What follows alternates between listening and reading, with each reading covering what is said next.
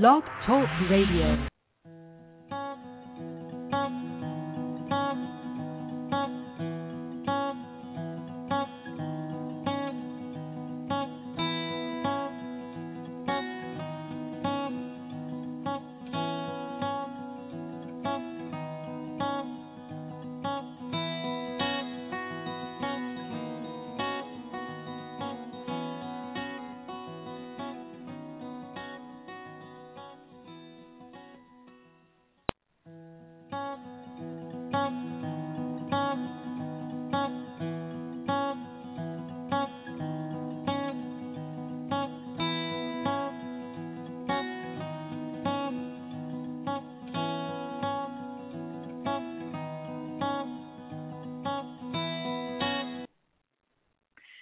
Good afternoon and welcome. I'm your host, Jillian Maas Backman, and this is Change Already, Your Future, Your Choice. Last week we completed the series, Change, Can't Live With It, Can't Live Without It, with lesson number 3, using the energy of love to affect change. And it just so happened that it fell on the week containing Valentine's Day, so that was really good timing. I would love to say that I planned it that way, but it just kind of fell out that way on the way that I laid out the lessons plans. But I'm happy to report a lot of you listened to those last 2 programs. And it's very reassuring in my heart to know that there's still a lot of other believers who trust in the healing power of love, thank goodness. If you happen to miss those shows, you can certainly go back and re-listen to the last 2 shows or any other shows that I've done so far here at Blog Talk Radio. All you have to do is go to Blog Talk Radio, go to my page, Change Already, Your Future, Your Choice, and look under the Archives section. They're all marked by the dates and titles, so you're able to find it that way. The other option you can use, of course, is using my own website at JillianMaasBackman.com, and I'll spell that for you, JillianMaasBackman.com. Yesterday I went out to lunch with a really good friend of mine, and we had a really frank discussion about the great loss and tragedy of Whitney Houston. And I know that everybody has covered this topic from beginning to end and will continue for the next couple weeks and, of course, the next couple months. But there were just a few little things that I wanted to tweak and talk about myself in the series today. So I'm going to take a small break from introducing the series that I'm going to pop on next week, which was Superhuman Powers in the Quiet Moments, Lesson 1. But I want to reflect on the latest casualty, which is the loss and sad reality to addictions of Whitney Houston. But first, I want to rearrange the schedule of the show. In the past, I used to use the last remaining minutes of this show to give a brief calendar of upcoming events as they were coming along for my book tour. As a part of the computerized system part you don't know is that I wear an earpiece. And so about 90 seconds on a countdown towards the end of the show, this lovely lady comes in with a pre-recorded message telling me and alerting me that my show's going to be done quickly. So I can tell as I listen back to the archives myself that I get very flustered. And then I start rushing like a mad dog to get it all done before my time is all gone. And I only managed to get half the information out, and then the rest of it you all have to figure out on your own. Well, today is a new day, and I'm not going to do that today. So I'm going to reverse the order a little bit, and I'm pulling up my last segment to the very top, and I'm going to share with you where I'm going to be for the next couple months on my American book tour for Beyond the Pews, Breaking with Tradition and Letting Go of Religious Lockdown. I have a question for you. How many of you have attended a local in-house book event for a featured author that's coming into town? Now, I've gone to several here and there of my all-time favorite authors, and I always enjoy the closeness that you're able to get with them, and you're able to ask them questions and have a dialogue of that backstory that I always talk about on writing a book. But now that I'm in this literary world, I didn't realize how crucial of a tool these have really become in the business industry of bookstores in this ever-evolving economy. Well, as you can imagine, this industry has been hit particularly hard in the last couple of years with the advancement of technology and, of course, the Internet. And they are starting to cut out these author events because of cost and advertising and everything it takes, manpower and women power, to put all these programs together. And so they're trying to avoid losing their own business altogether, so they had to make cuts. So as an author and a reader, this reality started to really tug on my heartstrings. Because think about your own lives. How many of you have grown up with trips to the bookstore with your parents? And then when we became parents, we started taking our kids to the local establishment. I can remember dragging my little kids to the bookstore almost every other week because they had that amazing children's section, and they always had good authors in there. And they had tons and tons of things, stimulus things to do for little kids. I just can't imagine a world without these lovely places to gather for ourselves and our children. And as parents, how are we going to replace this significant place if they're not gone anymore? So as I started getting into this, I realized that if we don't start paying attention and start lend a helping hand to these establishments, we've already seen one big store head down the road of foreclosure. I don't want anyone else to do. But we are at risk and being threatened to lose these modern-day gathering places, and soon they may become obsolete and even extinct if we don't pay attention. I really get the convenience of the Kindles and those box things we carry around. I just got one, the iPad things. Anyway, but the bookstores represent something greater than the books that it contains. They really keep our traditions alive of what I was talking earlier. There's really no place on earth that brings all these different kinds of people together like a bookstore and even a local library. Like everything else, I understand this has to change too. And I also agree that I can't stop the progression of change into the modern world. But I can certainly do my part to prolong the fact of extinction as long as I can. So I really am in this place of honoring each and every bookstore that has allowed me for these in-house book events that are coming up. And I feel that it's a privilege that I've been given to be able to meet and greet with all the people that come to the bookstores. So I encourage each one of you to come out and support these same kind of events in your local areas with all your bookstores in your local communities. Go out there and mingle with like-minded crowds, and you may be surprised. You may find new connections if you're venturous and willing to risk the chance to meet new people. So this is what I've decided to do as I hit the road and travel out. I'm going to make sure from now on that I tell you a complete rundown of where I'm going to be so you too can add support for the bookstores.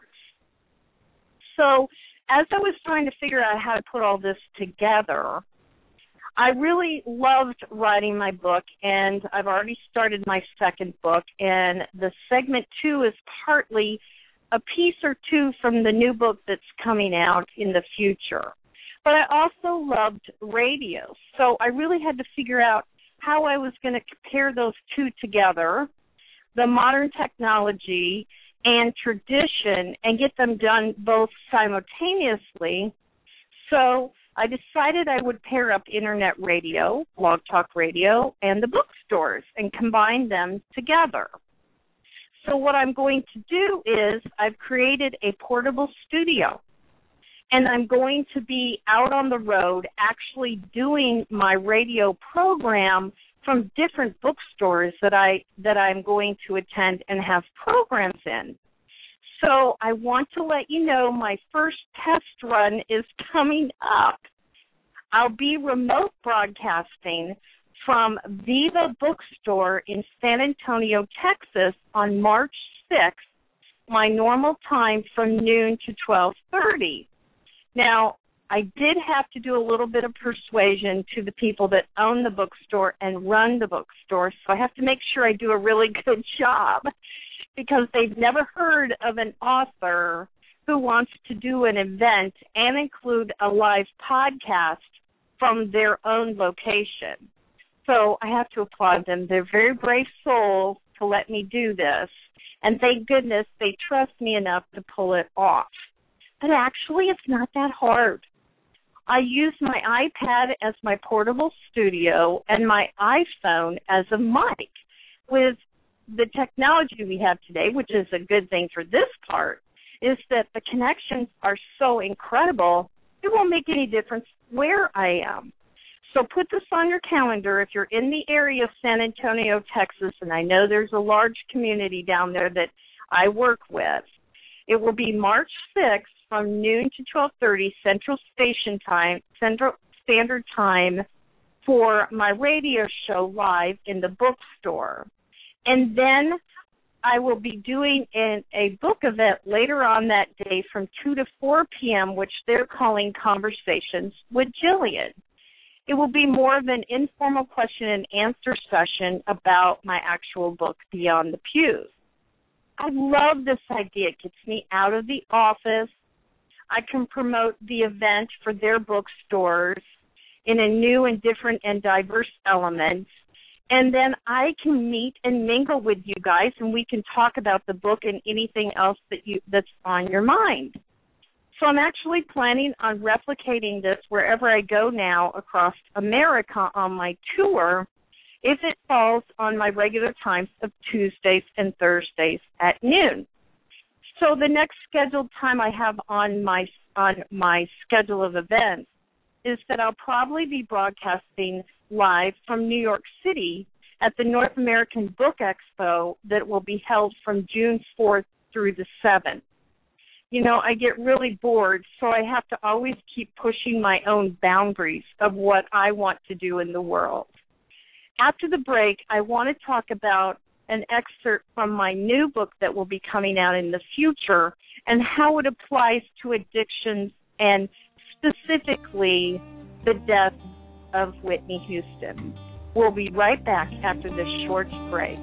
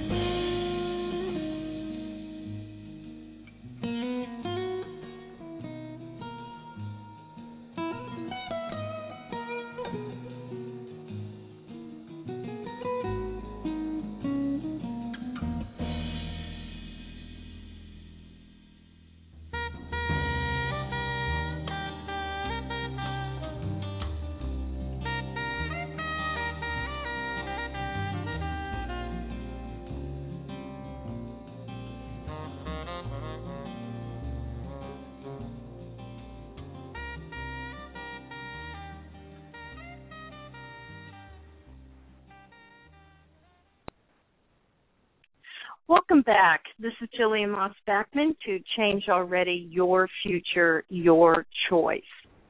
Before the break, I mentioned that we were going to start talking about the second book that's coming out in the future. Who knows? I'm always writing. I'm always preparing. But, I just got the first one done. I thought we could ride that out for a little bit, but I have too much to say. And there's so much going on in the world, like I was talking about, that everything's moving so quickly. I have to keep up with it. I have to keep writing, and I have to keep sharing. I'm done with this first series, so I am working on putting that ebook together of Change, Can't Live With It, Can't Live Without It, which should be up in the next couple weeks. I'm, too, am learning how to do that Kindle conversion and ebooks, and that's fun. It's just going to be a really short version of what I did in the radio programs, but those added lessons, as I talked about before. We spent the last couple weeks talking about change and how it's such a vital part for everyone to stay relevant for healthy personal growth. I'm not sure if you noticed, but in the discussions, I never mentioned what happens to people who refuse to make changes. They give up their bad behavior and self-destructive patterns. In extreme cases, they actually dig in their heels, digress backwards from change, and become indignant to help from the outside world. Have you ever thought about what happens to the mind, the body, and the soul of a person that lives and acts like this in the world? Unfortunately, some of them become so unreachable, they lose touch of all reality. And in extreme cases, like the one we just went through with Whitney Houston, they lose their lives. They get caught up in this world that I've labeled the lost world of in-between. Now, to fully understand this world and the way it comes across, and I've seen so many times, we have to examine the time leading up to this misfortunate event in Whitney Houston's life. It's usually a zone filled with energetic states of confusion, resentment, and anger that taints the human sacred triangle. Now, when I'm talking about the human sacred triangle, I'm referring to this part as the mind, the body, and the soul or spirit, whatever you want to call it. It's that inability to sort things through in your own head now and independently problem solve for themselves has become absolutely non-existent. Not only can they not do that for themselves, but they get in this zone of unchangeability, and they absolutely reject anyone from the outside of their lost world for assistance. It becomes a strange interdependence on illusionary antidotes to provide a cure for their sick mind, body, and soul. I know that sounds really in-depth, but basically what they're doing is that they're using their addictions or their mental illness or their particular problems that they have as a way of self-medicating.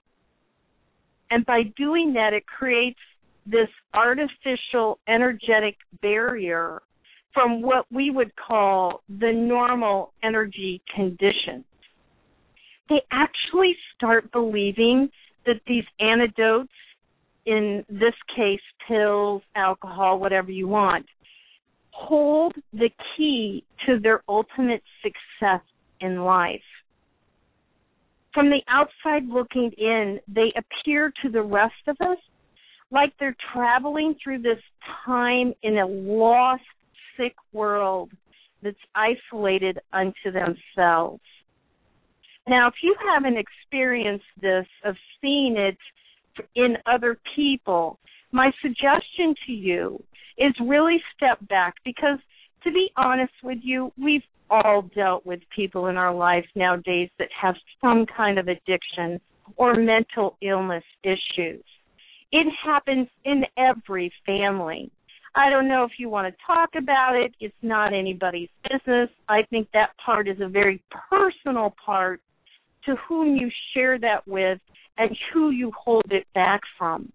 But if you start paying attention to these people that are in your lives, you'll see while the rest of us are growing and changing and moving forward in our own patterns of growth, they look like they're trapped in a tunnel of the unchangeable.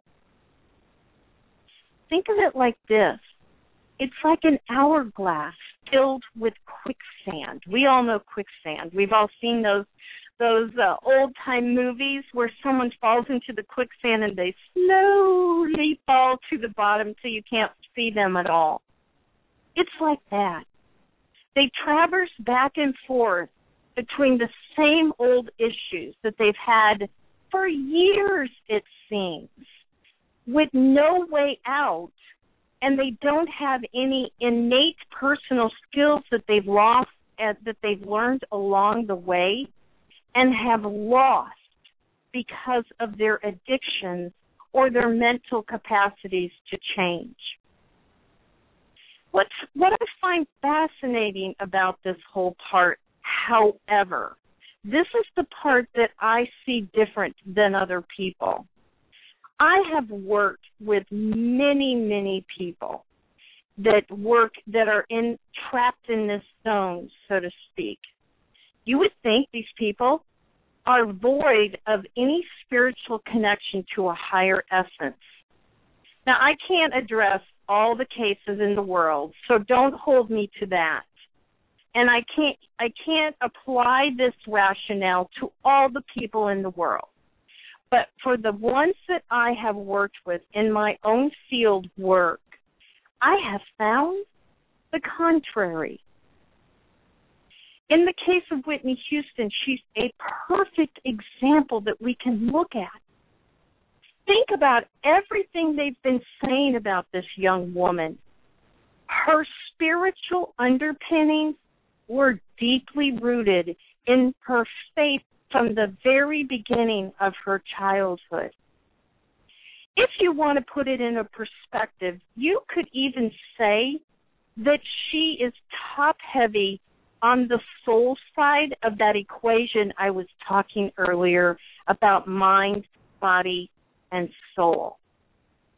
I have found through the work that I've done that there's many other alleged addictive personalities that have this high sense and relationship with the soul part of this triad. And to a certain extent, I've found that this bond sometimes keeps them in the loop of addictions instead of helping them get out of their own lost world. Because they are so highly tuned in to those energetic forces that I was talking about in the series of Change Can't Live Without It. If you'll recall, I talked about those energetic forces between destiny and free will choice. They are so connected to these universal forces, they have trouble maintaining an equilibrium between the lost world they find themselves in and the real world that the rest of us live in. The soul is so wide open, they have trouble keeping grounded in the world of the physical and mental continuous changes we all go through. They simply separate energetically and float almost like in this strange parallel universe with the rest of us. Now, if you have people in your life We can't do anything to help with Whitney. And I'm quite sure that she had many people around her that were trying to retrieve her back from this lost world. But if you have people out there in your own personal lives that you know are in this lost world, one of the strongest methods, of course, is use all the traditional therapies and modalities out there. But here's the key to something that I have found. They are also heavily involved in religious or religious-like organizations. If you have ever been around a recovering person, in this respect, addicts, and if you ask them the truth of how they pulled themselves out of this lost world, the majority of them are going to tell you that they attribute their success of sobriety or whatever they call it to religious and religious-like organizations and programs. You have to remember, these people have the ability to escape reality and go into this lost world anytime they choose. That's the part people have trouble understanding. Whether they do it consciously or unconsciously, they simply detach, and they have no idea how to get back home, so to speak. These kind of organizations, religious and religious-like organizations, AA, I will say, they actually give these people a structured forum and how to teach them to ground back into the world and put boundaries on their spiritual travel, so to speak. They wouldn't understand what I mean by that, but what I'm saying to you is with the religious organization, they give them boundaries. They give them concrete statements, almost like mantras that they can repeat on a daily basis, an hourly basis if they need to. They have other people in the facilities and organizations that have gone through them. And what they're actually doing is helping this person ground their soul into a routine and something they can rely on every day. It's like putting rocks in their pockets so they can stay put and deal with what's right in front of them. They're not allowed to escape when they want to and when it gets difficult. This kind of spiritual work actually can cause the energy to slow down in the soul. It helps them bring into a workable plan instead of this wide open gap and free-falling business of the soul being wide open to every energy that comes through. So if you have someone in your life, use all the modalities you have, but understand it's also a soul issue that can be worked with through religious organizations and AA. Next week, I want to start into lesson 1 of the next series I'm going to be doing, which is Superhuman Power in the Quiet Moments. Remember, you can always follow me on Facebook or tweet me at Jillian Maas Backman. You can get my entire schedule of upcoming events at JillianMaasBackman.com. But between now and next week, please remember, change doesn't have to be difficult, but it is necessary for growth. I'll see you all next time, same place, same time, Blog Talk Radio.